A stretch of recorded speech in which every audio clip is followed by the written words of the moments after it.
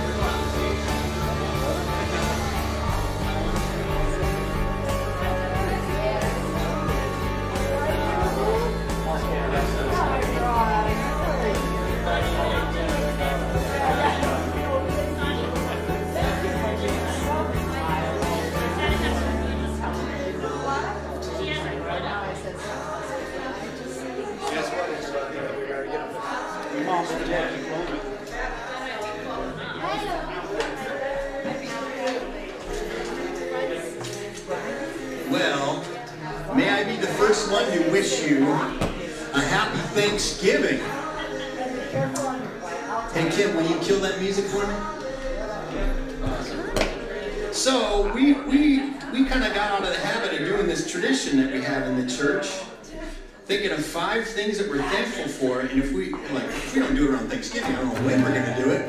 Let's come up with 5 things as a church that we are thankful for today. Just shout it out so we can hear you. Family. Friends. Good water. Health. Someone who cleans the church. How about that? I'm grateful for that. Hey, we had a record night at Alpha the other night. A room full of people. That was pretty cool. Some newcomers, and I believe that God's going to give us some visiting families and guests over the holidays. It's going to be a great time. But I'm going to be teaching you some new music today, and then we'll have some regular old songs you recognize as well. This will be the last Sunday that we're not doing Christmas music. We're going to start doing some of our Christmas songs starting next week. Because this Saturday night is Starlighting in Castle Rock.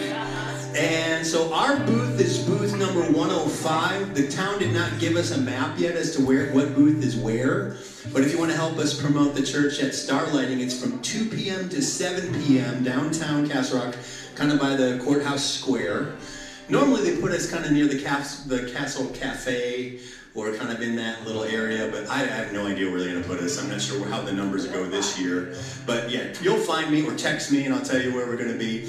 We're going to be doing some Christmas carols with my little portable sound system, and we'll have a little chair for people doing Christmas selfies with a little Christmassy background, and maybe someone wants to be Morty the Moose, especially if it's cold at night, you can be Morty the Moose. That'd be great. But we're going to sing this one that we've all sung before, God's Not Dead, He's Surely Alive. Why don't you stand and sing it with us?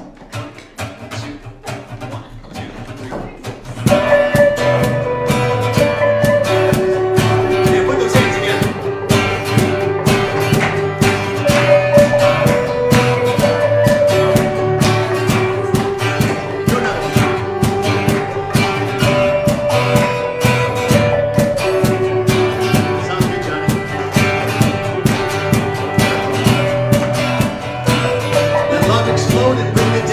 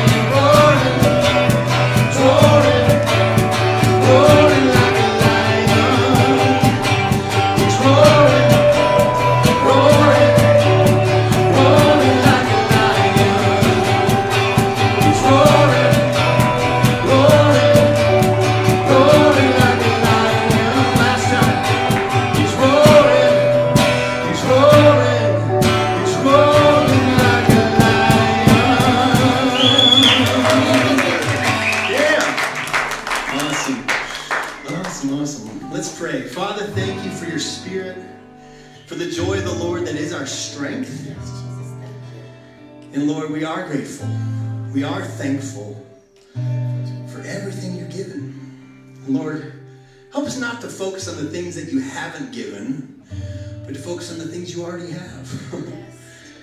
And Lord, to remember that you blessed us to be a blessing. Use us, Lord, for your glory. In this holiday season, make us the light in the darkness, Father.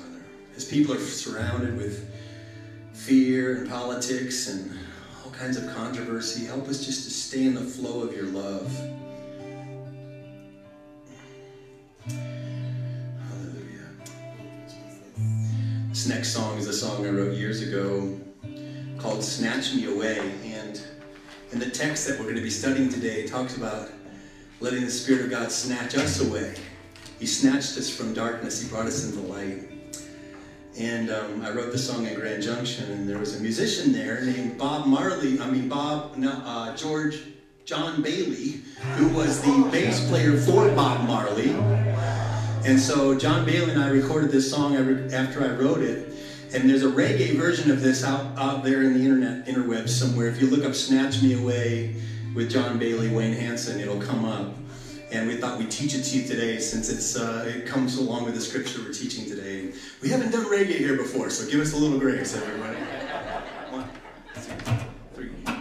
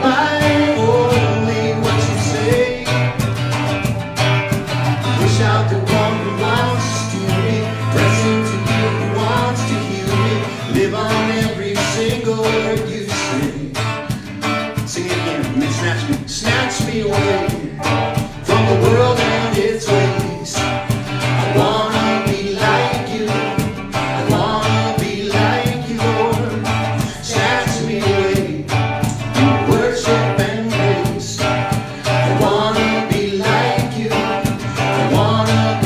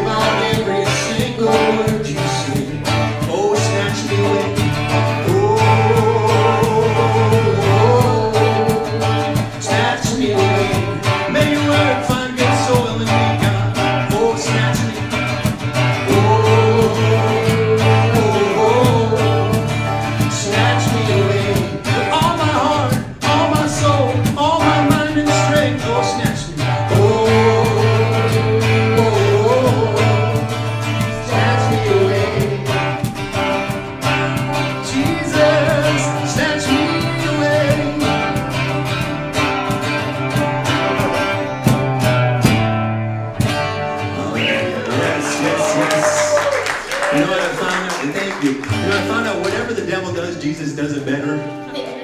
Amen, somebody? Jesus tells this parable about this sower who went to sow out seeds. Some of the seed fell on thorny soil, some of it fell on rocky soil, some of it fell on shallow soil. The birds came and snatched away some of it.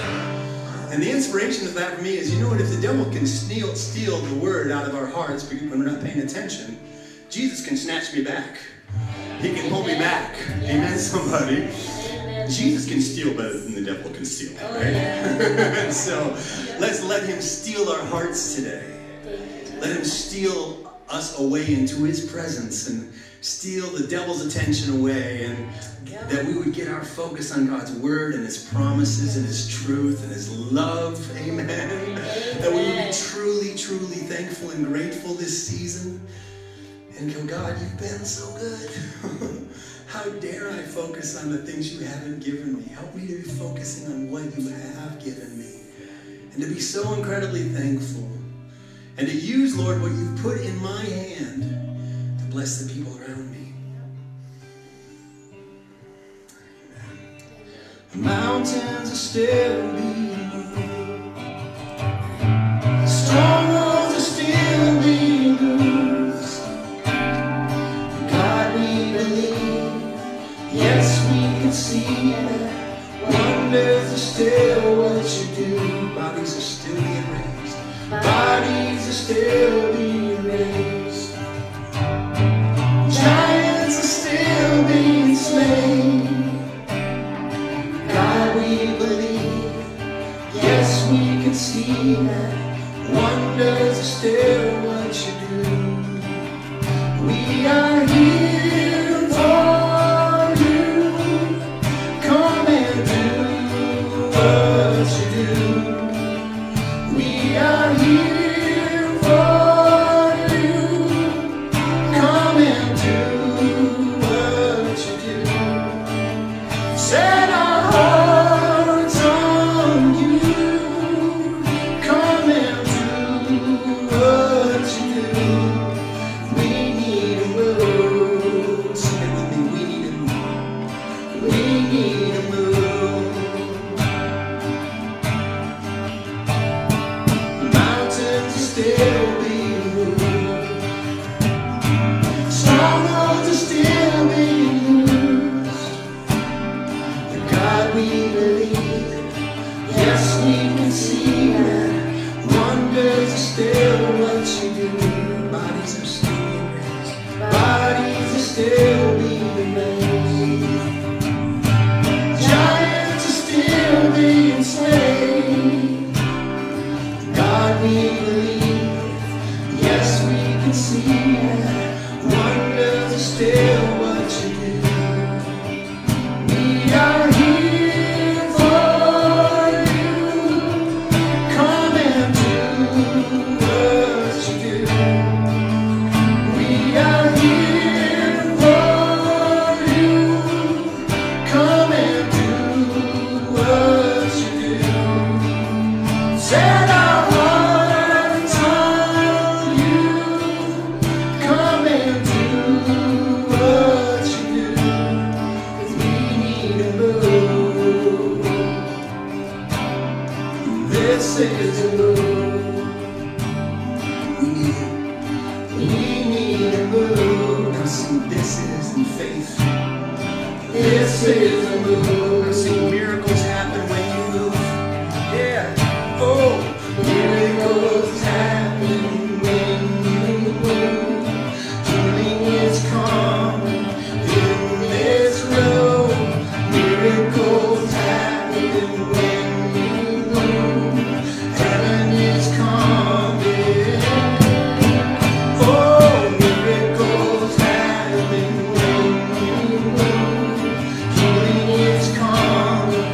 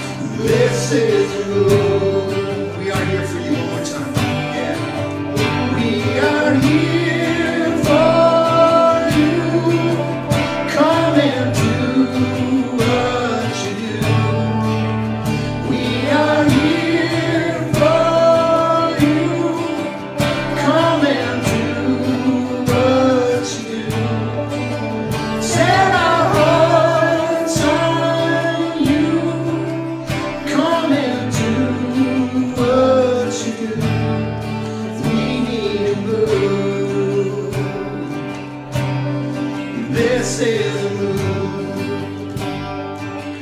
Oh Lord, we need a move. This is a move. Just that line again. We need a move. This is a move. One final time. Oh Lord, we need a move. This is a move. Hallelujah, Jesus. Praise your name, oh God. Just give us just a spontaneous praise in your own words. Lord, we love you. We glorify your name, Jesus. We welcome you in this place. Come have your way, oh Lord. Speak to every heart. Bring your glory, bring your power, bring your grace, Lord. Gentle kindness of the Holy Spirit, come. Oh, we need you, Jesus. We need you more. We need you more. Yes, Lord. Hallelujah. Hallelujah. Thank you, Jesus. Yes, let's give a hand to Jesus. Brother Tim, come give us the one-year Bible reading for today, my friend.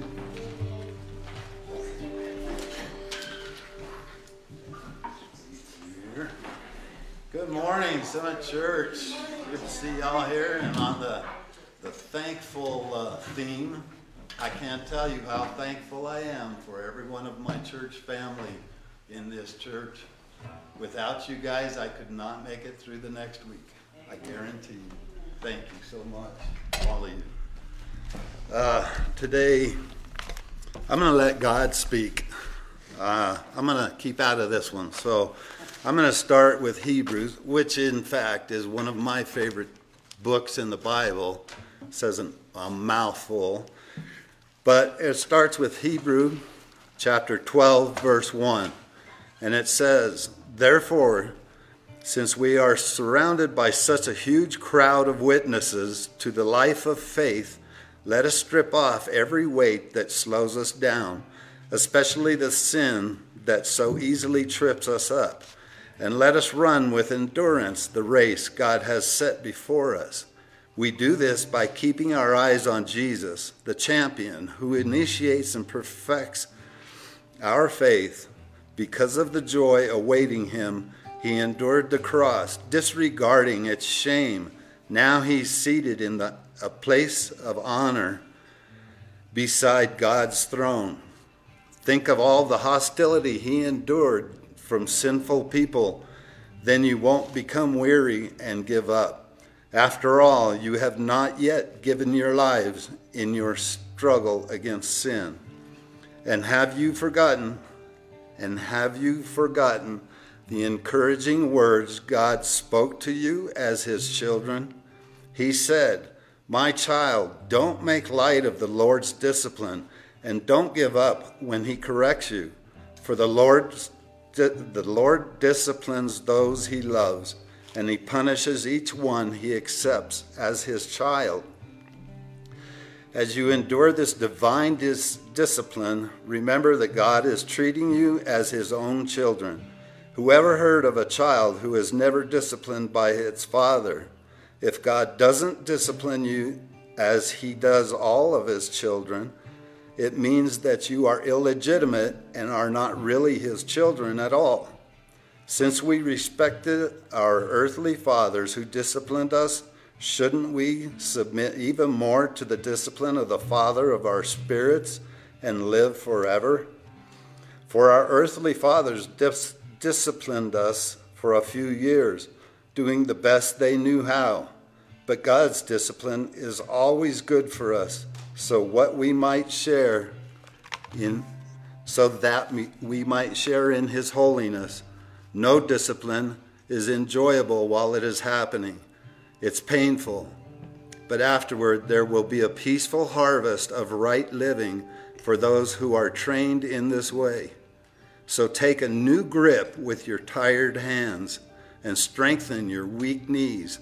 Mark out a straight path for your feet so that those who are weak and lame will not fall. but become strong. This is the word of our Lord. Amen. Thanks be to God. Thanks, Tim. You are here, moving in our midst. I worship you. I worship you. You are here, working in this place. I worship you. I worship you. You are here, moving in our midst. I worship you. Yes, Lord, I worship you.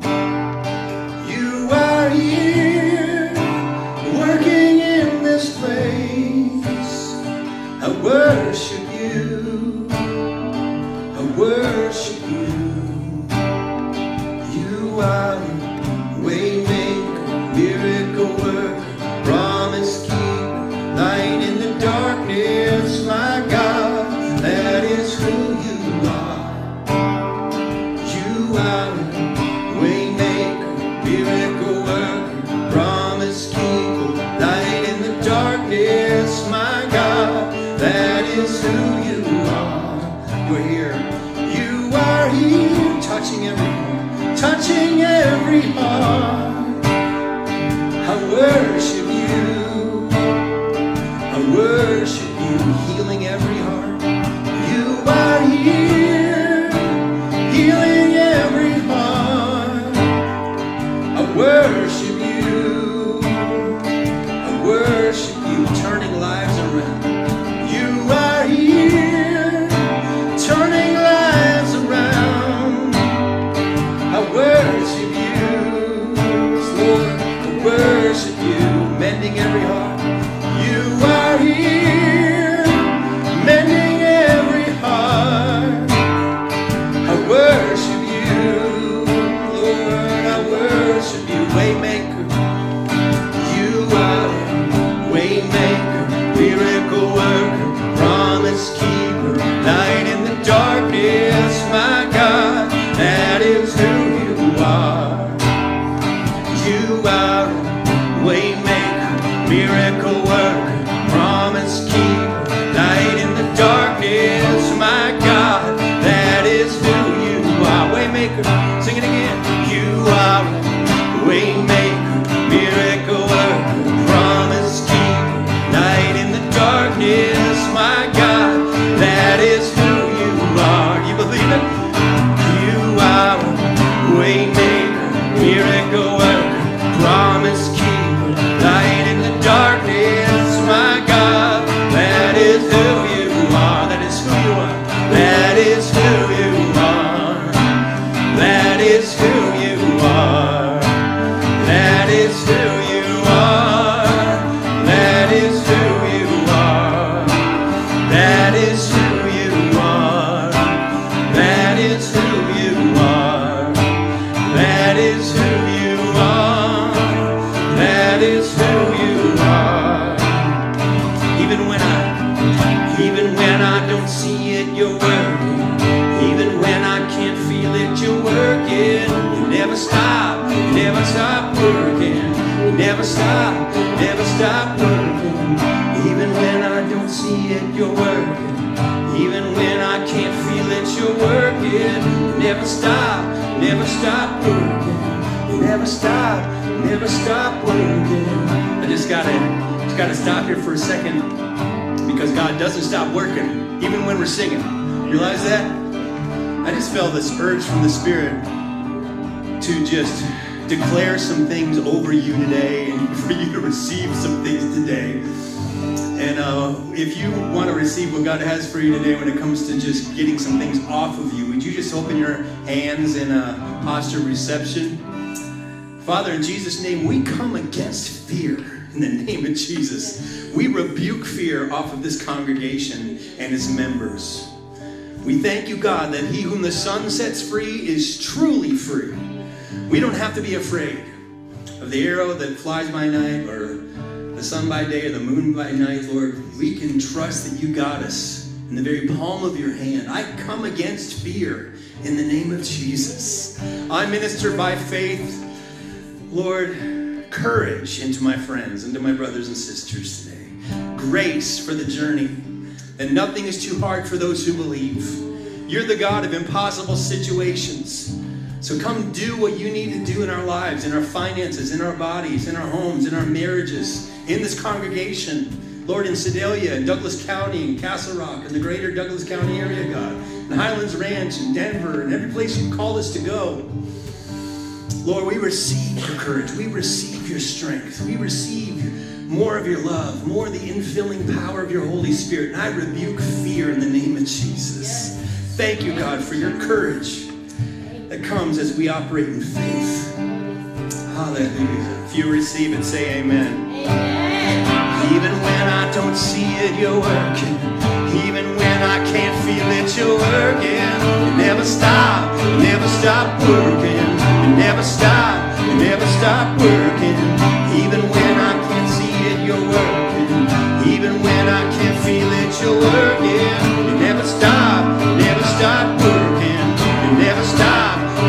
Oh, one more time. Even when I don't see it, you're working. Even when I can't feel it, you're working. You never stop working. You never stop working. You never stop working. Never stop working. Never stop working. Waymaker, you are a waymaker, miracle worker, promise keeper, light in the darkness, my God, that is who you are. You are a waymaker, miracle worker, promise keeper, light in the darkness, my God, that is who you are. That is who you are. That is who you are. That is who you are. That is who you are. Hallelujah, hallelujah. Praise the Lord. Yes. Well, we went over on worship, but I'll take it off the balance of my time from the sermon, I guess, everybody. Hey, would you give someone a high five or an air five or a fist bump or a greeting? If you're online, share this link with a friend. We'll get started with the word in just a minute.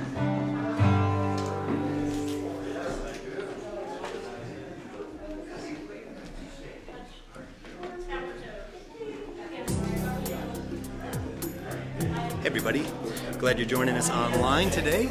You can support the ministry. Go to mysummitchurch.com and click the donate button. You can text to give 303-625-9434. Press send and follow the prompts using your smartphone, and 100% of what you give by text will go to the ministry. Or you can mail your gift to Summit Church, 200 South Wilcox Street, Box 243, Castle Rock, Colorado, 80104. Turn in your Bible with me to the book of 2 John. It's near the end of your New Testament today. Get a refill on your coffee, get comfortable. As I said, share this link with a friend, and we're going to get into the Word of God, into the study today. We're excited that you're on board with us, and I think it's going to be a great time. The title of today's message is Living in the Truth.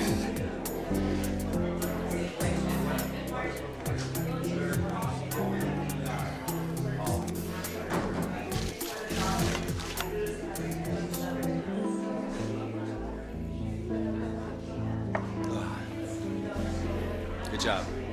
That's good.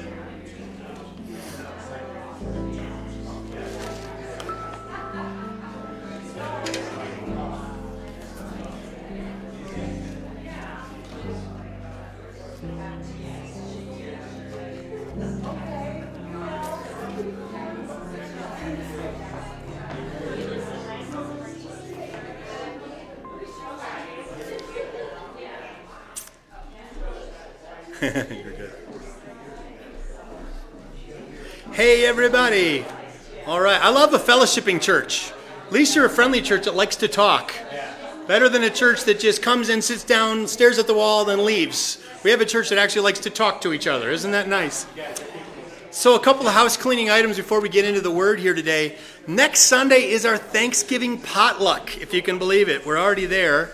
As I said, Starlighting is this Saturday from 2 to 7 p.m. And we always do our Thanksgiving potluck the Sunday after Starlighting. So if you're a calendar kind of person, you like to stay organized, that's kind of how we schedule it for us as a church. Christmas Eve this year is actually on a Friday night.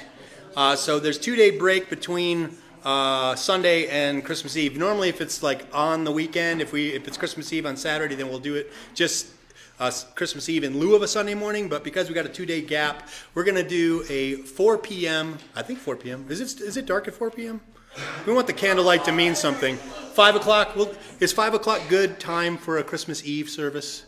Okay, so that Friday, Christmas Eve, we'll do a 5 p.m. candlelight Christmas Eve service where we've already been talking about how we're going to decorate this beautiful little chapel. Oh, we need a mic? Okay.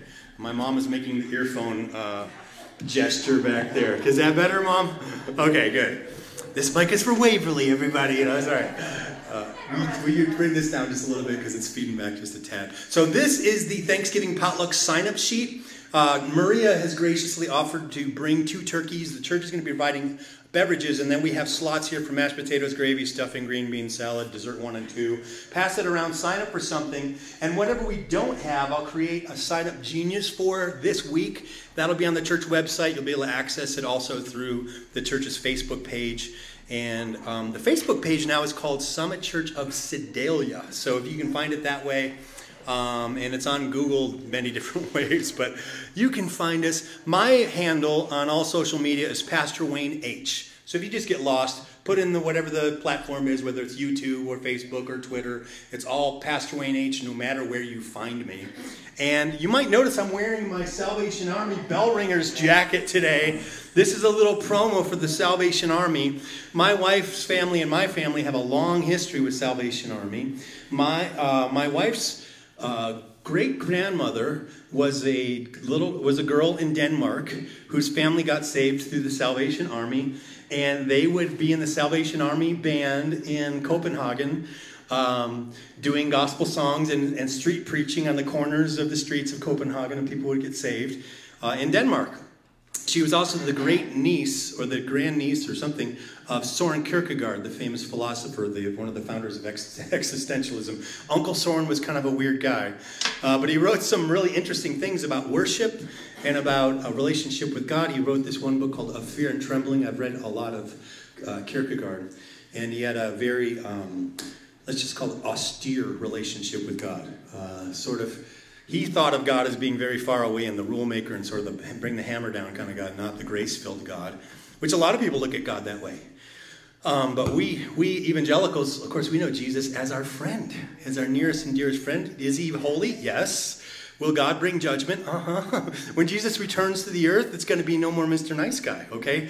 It's been really great, but when he comes in judgment, that means the age of grace is over, and he's going to bring a sword out of his mouth to strike down the nations, and he is going to establish a rule and a reign with a new heaven and new earth and a new Jerusalem. And Jerusalem will be the capital of the planet for 1,000 years, and we will rule and reign with him.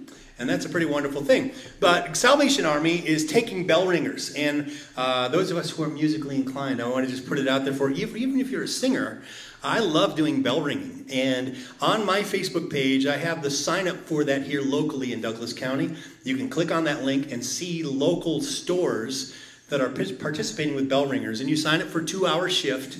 And if you're practicing your guitar anyway, if you're singing anyway, you might as well just do it in front of people, and you have a built-in audience, you make lots of new friends, and you raise a bunch of money for the Salvation Army. And it does something for me. When I sing those Christmas songs for 2 hours straight, people are like, yeah, and everyone. How many of you get that smile on your face when you hear that bell ringing and you see the red kettle and you're like, oh, it's Christmas time. You want to put something in there, right? You want to bless people. And as blessed as you feel to put some money in the kettle, you're even more blessed to be the guy ringing the bell and singing the songs and saying, hey, Merry Christmas, welcome. And what a great thing to say to people in a secular environment like a King Soopers or a Walmart or wherever you are, to say Merry Christmas. Merry Jesus Christmas, everybody. You know, he came to die for you. He loves you. It's like a built-in evangelism. Why did Jesus come? Why did that happen? Why did God send Jesus at Christmas? What's baby Jesus here for? Oh, he came as God's perfect, spotless lamb. God's perfect gift to the world, died in our place, forgave our sins so that we could be made right with God.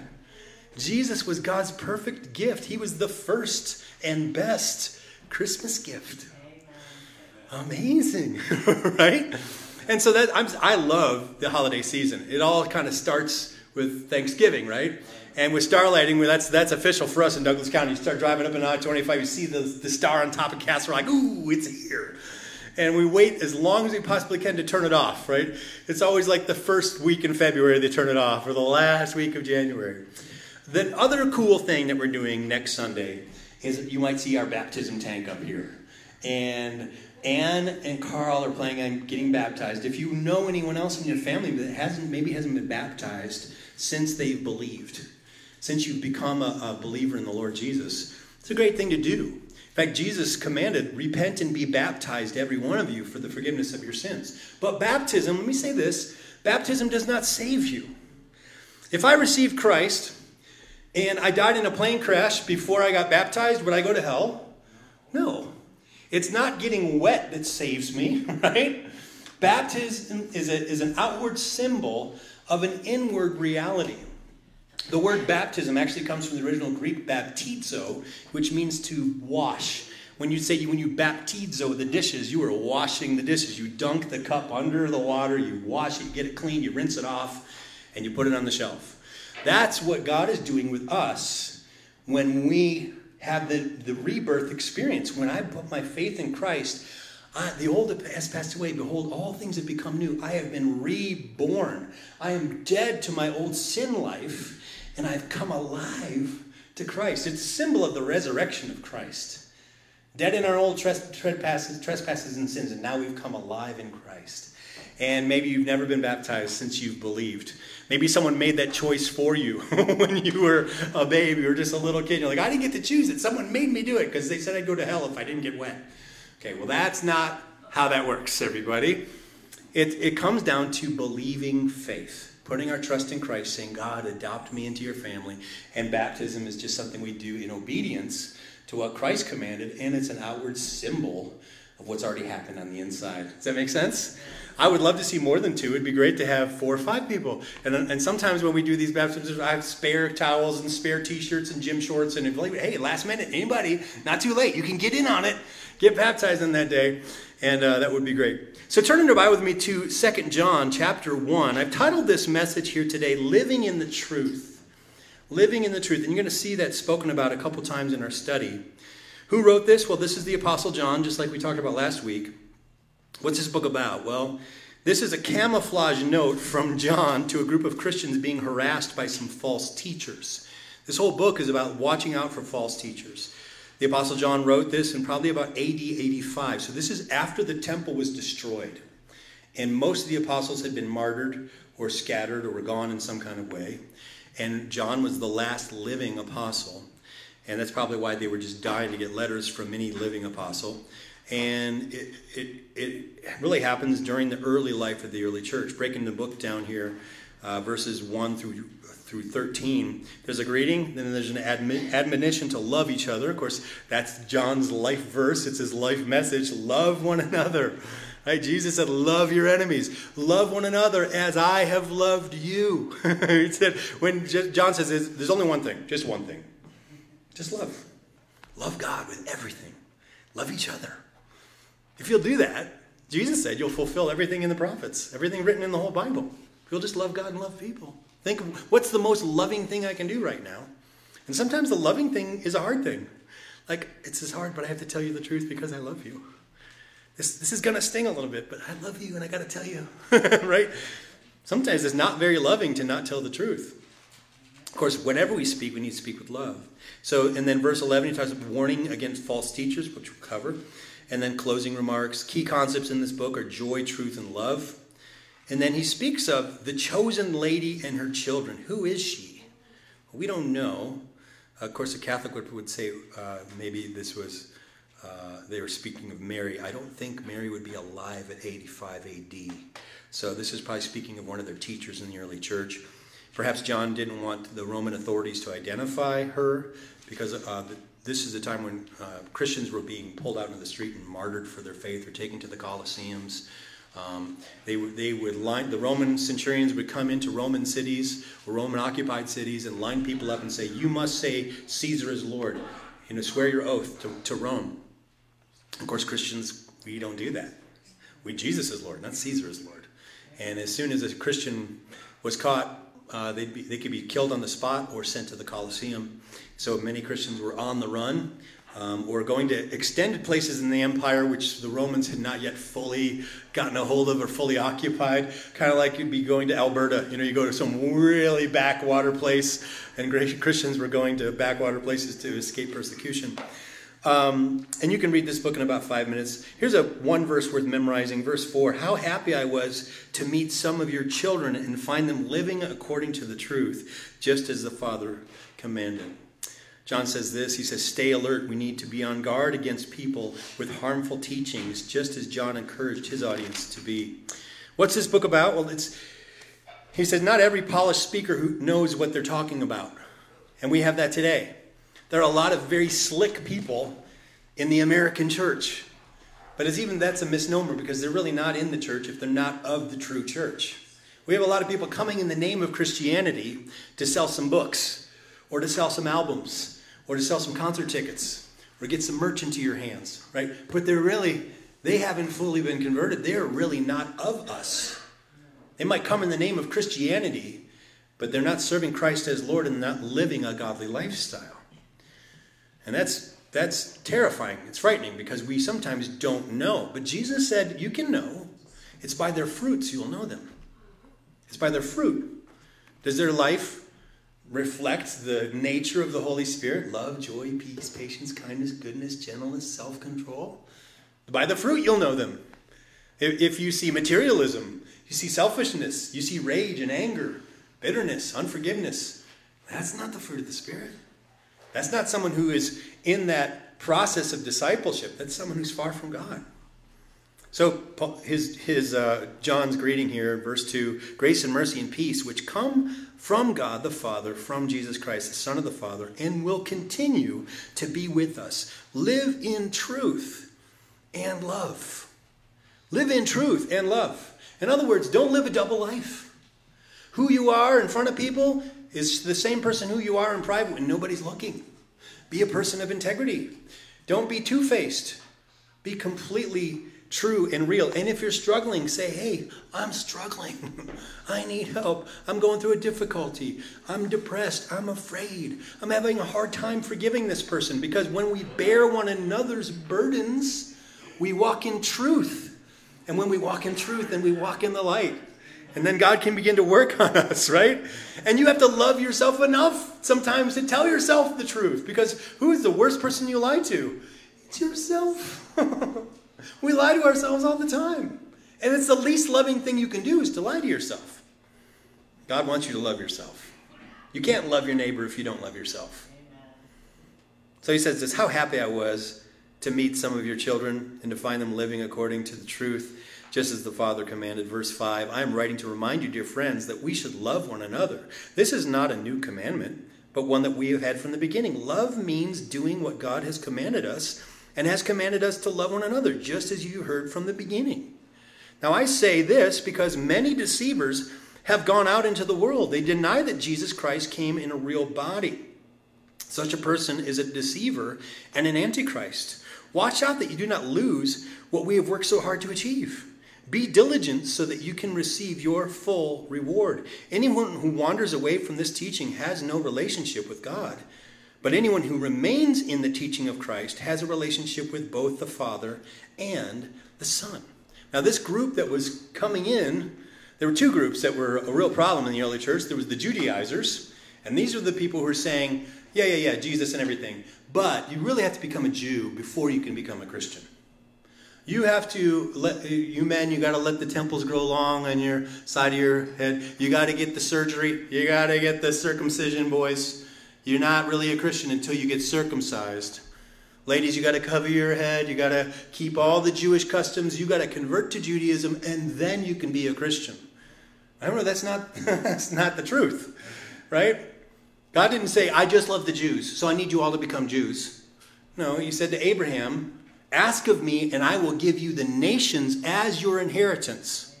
So he came for all nations. He didn't just come for Jewish people. And he doesn't expect everyone in the world to become Jewish. He expects us all to come unto Christ. And let Christ do the washing. Let Christ do the cleansing. Let him do the adopting. And once we're in the family, then we can grow. Then we can be enculturated into the family values of the kingdom of God. Right?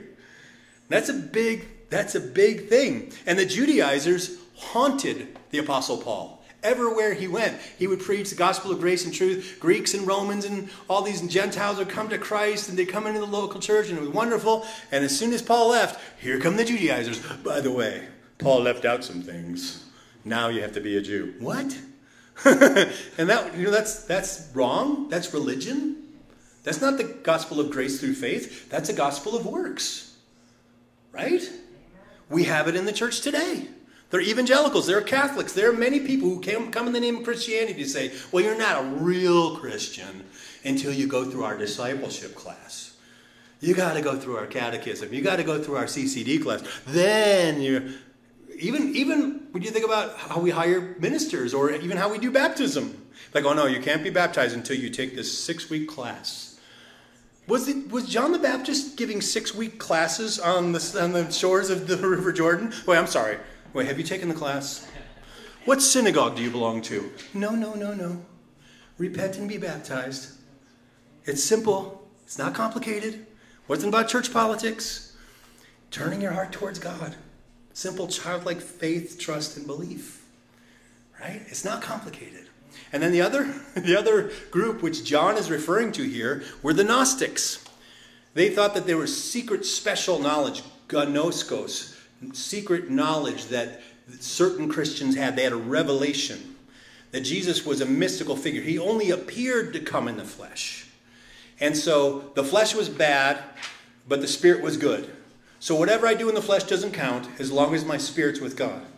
So they would have drunken parties and orgies and all kinds of revelries in pagan culture. And go, it's okay, it's all under the blood. Jesus forgave it all. You go, whoa. Is that what Jesus said? No, that's not. You're teaching something else. Jesus didn't say, go and sin as much as you want. He didn't say to the woman caught in adultery, well, go ahead. I forgive you. Just keep your prostitution business going. It's fine. Is that what he said? He said, go and sin no more. He said, what you're doing is wrong.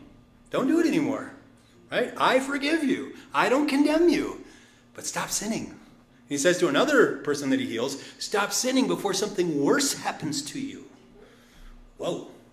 So sin is not something to play with. Jesus was for real. He was serious about turning from our sin. And these Gnostics were saying, it's fine, whatever. And we have people like that in evangelical circles today who say you can become a Christian without repenting. You can just receive Jesus and go on your merry way because it's all forgiven. You never have to ask for forgiveness ever again. Is that true conversion? Is that someone who's truly submitted under the Father's authority? No, that's someone who's picking and choosing the parts of the Bible and the gospel that they like and rejecting the hard parts that they don't like. That's a person who's crafting God in their own image rather than letting him craft them into his image. That's idolatry in the name of Christianity. It's so dangerous. So he says, verse 10, if anyone comes to your meeting and does not teach the truth about Christ, don't invite that person into your home or give any kind of encouragement. Anyone who encourages such people becomes a partner in their evil work. One of you gave me a text last week like, Pastor, how do I know if I'm I want to give people the benefit of the doubt, but I also know that sometimes they do the wrong thing, and I know they say they're Christian, but they're not acting like it. The Bible says you should treat them like an unbeliever. This is not someone who should be your best friend and you hang out with all the time. And my job as a pastor is to protect the congregation from people who would want to weasel their way in and try to bilk you for money or deceive you or jump into bed with some of you. No. That's not what this is about. We're here to glorify God, and we're here to walk in holiness, to be disciples of Christ. Amen. And if someone would come to try to take advantage of you, it's part of a shepherd's job to clock that wolf over the head. right? And some of you are under shepherds. You're shepherds in training. You better get good with that slingshot, boy. Because the more the church grows, the more the enemy will try to sow division. He'll bring in people that don't really believe. They don't really belong to us. They are coming for ulterior motives. You go, oh, that's so scary. Yeah, it's the world we live in. I'm sorry, but it's what we have to do. So, and that's what John is saying. Anyone who encourages such people becomes a partner in their evil work. You don't want to enable that kind of thing, and you don't want to be a co-conspirator in something the enemy's doing in the church. Here's his conclusion. He says, I have much more to say to you, but I don't want to do it with paper and ink, for I want to visit you soon and talk to you face to face. Then our joy will be complete. Greetings from the children of your sister chosen by God. 3 John, the final and very short epistle here, and we are finishing the epistles today, going into the book of Revelation. Ooh. So by the way, it's going to be a crazy study, because starting next Sunday to the end of the year, we're going to be studying prophecy in the book of Revelation. Like, are we ready for that, Pastor? Are we ready? Ready or not, here it comes, everybody. So here's what I would recommend you do. Study the book of Daniel. Even now, before we get into the Revelation study, start reading and listening to the book of Daniel, because if you can understand the timeline of the book of Daniel, you'll begin to understand all of prophecy in the book of Revelation. And if you get through Daniel, like, that's good too, read Ezekiel and read some of the major prophets, and that will help you understand the timeline of history. And I've got a really great book. I am pre-studying for Revelation 2. It is called Charting the End Times. It has some amazing charts and graphs and theology. We're going to talk a little bit about Bible interpretation and how to be careful not to impose meaning on the text. Let the text speak for itself, and what fulfillment of prophecy is and all that stuff. So it's going to be a great study, and we'll talk more about that in the days ahead. It's 3 John chapter 1. What's this book about? Well, John praises Gaius, very Roman name, for welcoming Christian preachers, and he contemns Diotrephes for keeping those preachers out of the church. So who wrote it? John, again, around 85 AD, late in the 1st century. He gives a greeting. He praises Gaius' hospitality, warns against Diotrephes, who is a deceiver, prays for Demetrius' actions, and gives closing remarks, some key concepts: truth, hospitality, good and bad examples.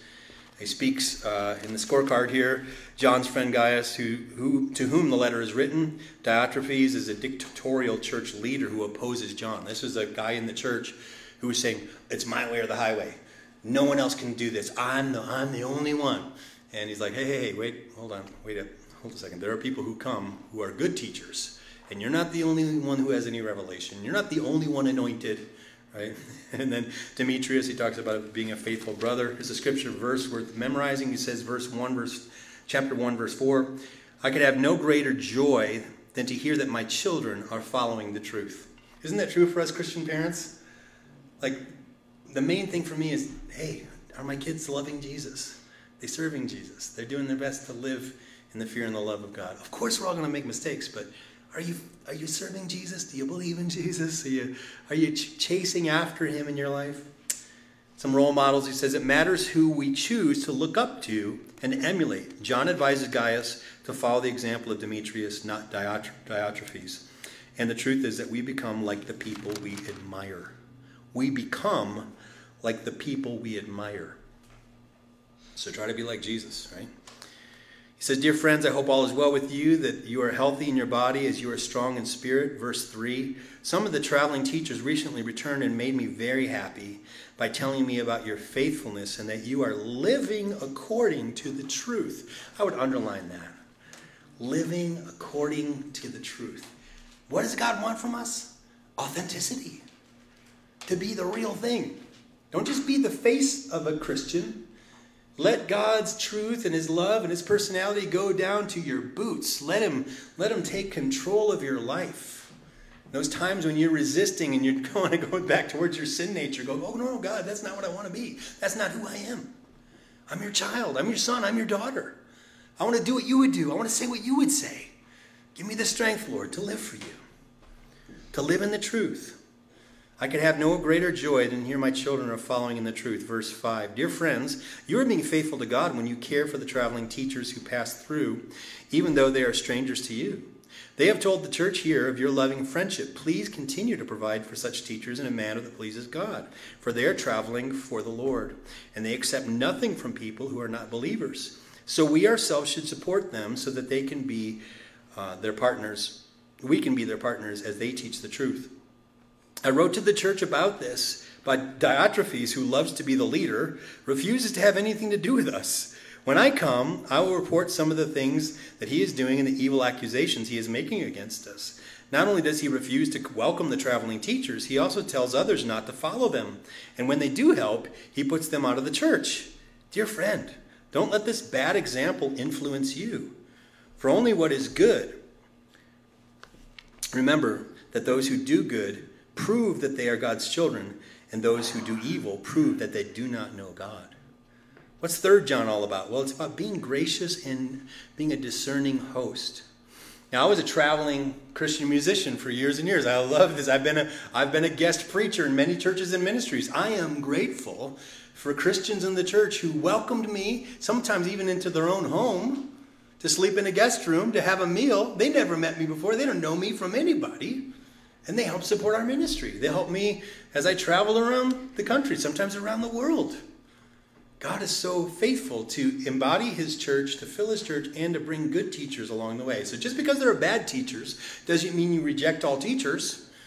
You just judge every word. You test the spirits. Look for what they're saying. Does it line up with the word of God? Are they loving? Are they gracious? Are they kind? Do they have the personality of the Holy Spirit? I have much more to say to you, John says, but I don't want to write it in the pen and ink. Peace be with you, he says in verse 15. So good. Such wonderful stuff. There's more in my study Bible about this. But the point I think that it makes here is that good leaders honor others. Bad leaders praise only themselves. Good leaders honor others. Bad leaders praise only themselves. And that is, unfortunately, very American. Right? Self-promotion. Promote your brand.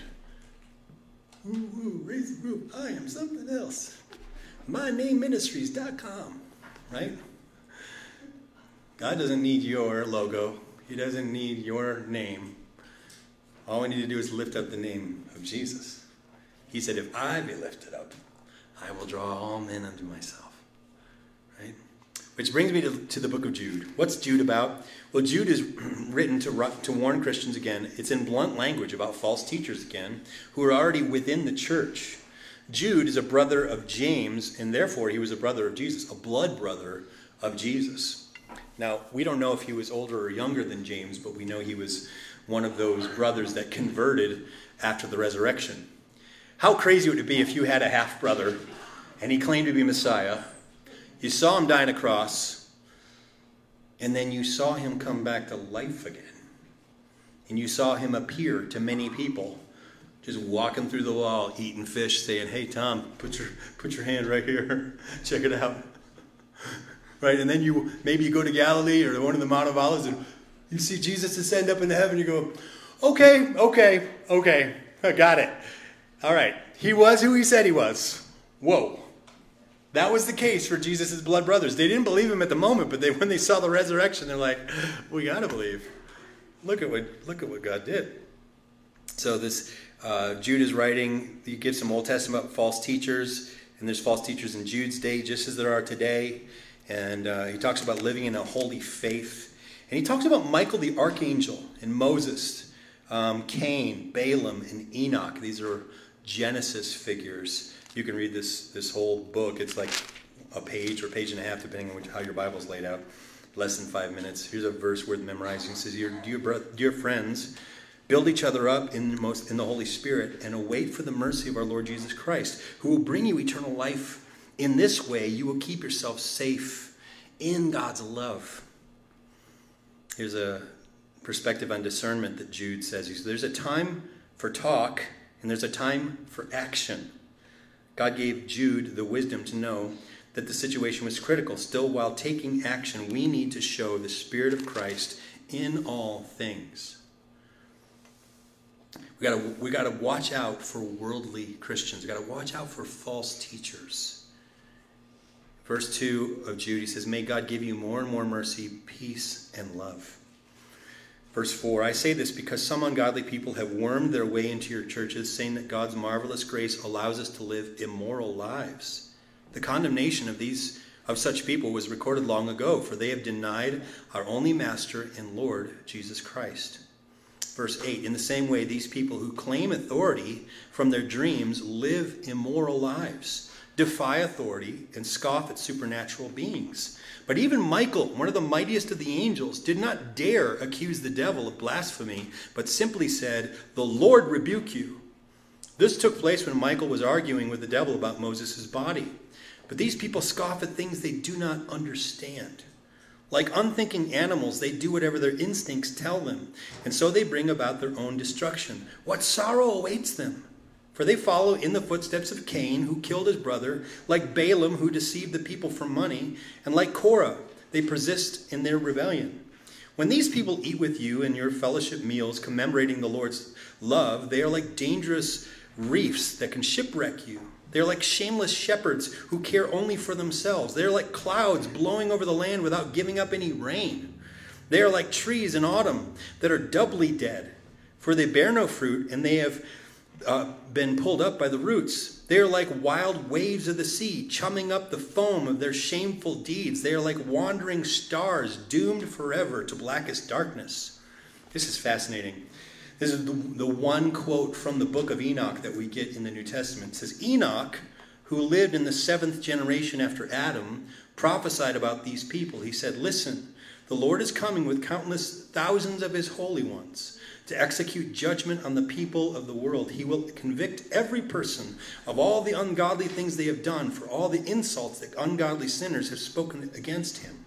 These people are grumblers and complainers, living only to satisfy their desires. They brag loudly about themselves, and they flatter others to get what they want.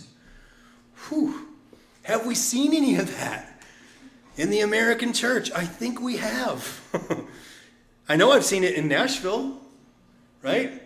The country music capital of the world, which has this little step cousin called gospel music. And some people learn gospel music for all the wrong reasons. Verse 17, but you, my dear friends, must remember what the apostles of our Lord Jesus Christ predicted. They told you that in the last times there would be scoffers whose purpose in life is to satisfy their ungodly desires. These people are the ones who are creating divisions among you. They follow their natural instincts because they do not have God's Spirit in them. Verse 22, it says, you must show mercy to those whose faith is wavering. And this is where I wanted to pull this song, Snatch Me Away, today.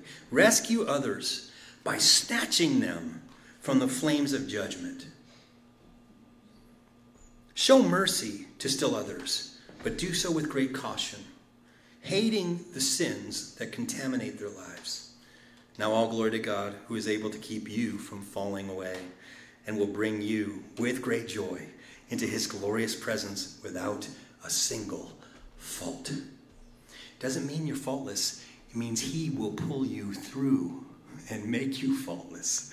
He's going to declare you holy and righteous. They told you, all glory to him who alone is God, our Savior, through Jesus Christ our Lord. All glory, majesty, power, and authority are his before all time and in the present and beyond all time. Amen. Amen. So we end the epistles. What's the book of Jude about? Don't put up with sloppy teaching. Don't put up with someone who just, that's what I think the Bible means. No. The Bible means what it means. What are you talking about? I don't care about your opinion. What does it mean? What does it say? What is the Bible teaching us? I don't really care about your opinion about it. I want to know what it says. I don't conform it to my personal opinion, try to find some scriptures to back it up. Come on, somebody, right? I let the Bible read me and go, hey, look, Wayne, you're messed up right here. Get that out of there. That doesn't belong there. Ooh, you got an attitude problem over here. You need to submit in that area. Yes, Lord. To have a submissive heart, submissive spirit, to go, I'm not right about everything, and I never will be. But he is never wrong.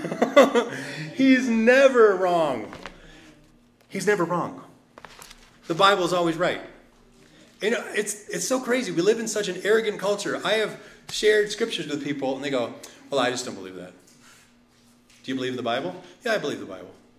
But you don't believe that? You know that's in the Bible. Yeah, I don't like that. Oh, okay, well.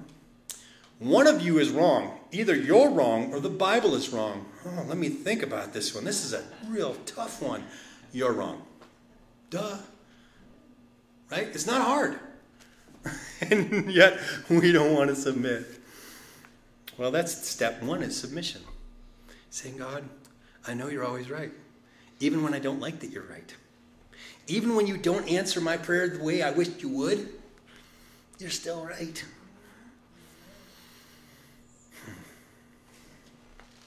Maybe you've come today or you're watching today and you're like, I've had a stormy relationship with God.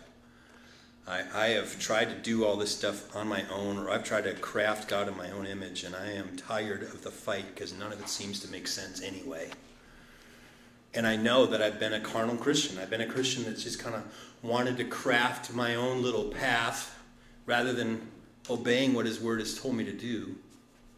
I want to start the relationship now. I want to come under submission, to be adopted into God's family, and start the process of saying, okay, Lord, knock off the rough edges. Make me more like Jesus. Whatever it takes to be more like you, Lord, I'm willing to do it. A lot of people think they prayed that prayer, but they really haven't done it yet. They've intellectually ascended to Christianity as a philosophy, but they haven't converted. They haven't given their life over to the Son of God. You can do it right now, in this moment. You can surrender and finally say yes to Jesus. Because God has a wonderful plan for your life. If you'll just say, I'm off the throne, God. You take charge now. You call the shots. How do you do it?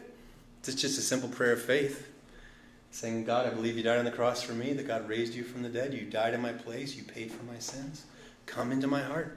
Take charge. Be the Lord of my life. Fill me with your Spirit. Let me walk with you for the rest of my life. If you'd like to pray that prayer, let's all bow our heads and close our eyes. If you want to pray it today, please let us know that you are praying the prayer. Comment, like, give us a thumbs up. Or if you do it here in the room, share with one of us here today before you leave that you're praying this prayer. Just repeat after me. Say, Dear Jesus, I'm sorry for my sin. Thank you for dying on the cross for me. Please come into my heart. Forgive me of my sin.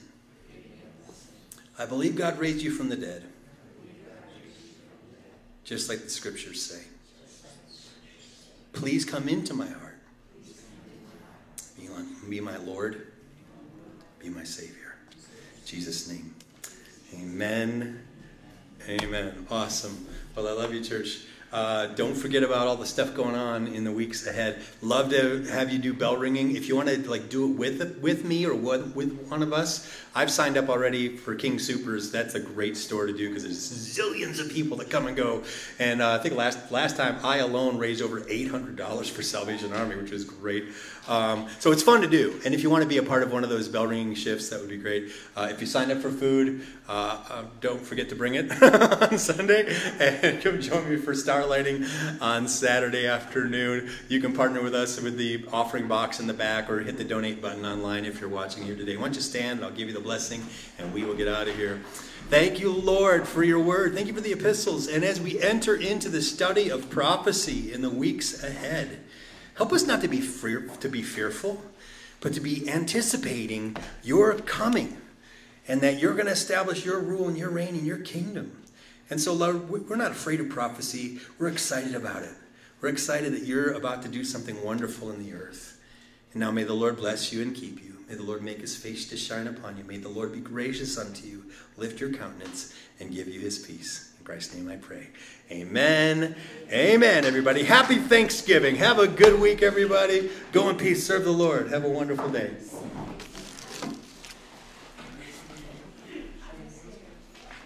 Thank you so much for tuning in today to the ministry of Summit Church and the daily outreach of Wayne Hansen.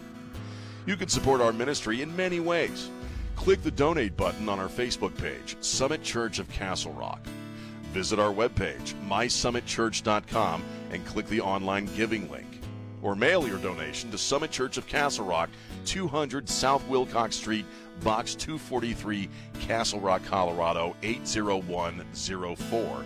Or finally, text your gift to 303-625-9434 and follow the prompts using your smartphone.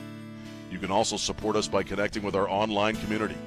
Comment, like, share, follow, and subscribe on our various social media channels. Of course, we appreciate you joining us in daily prayer. I'm Sean Rima, and on behalf of Pastor Wayne and the Summit Church family, take care and have a great week. Remember, God loves you, and He has a wonderful plan for your life.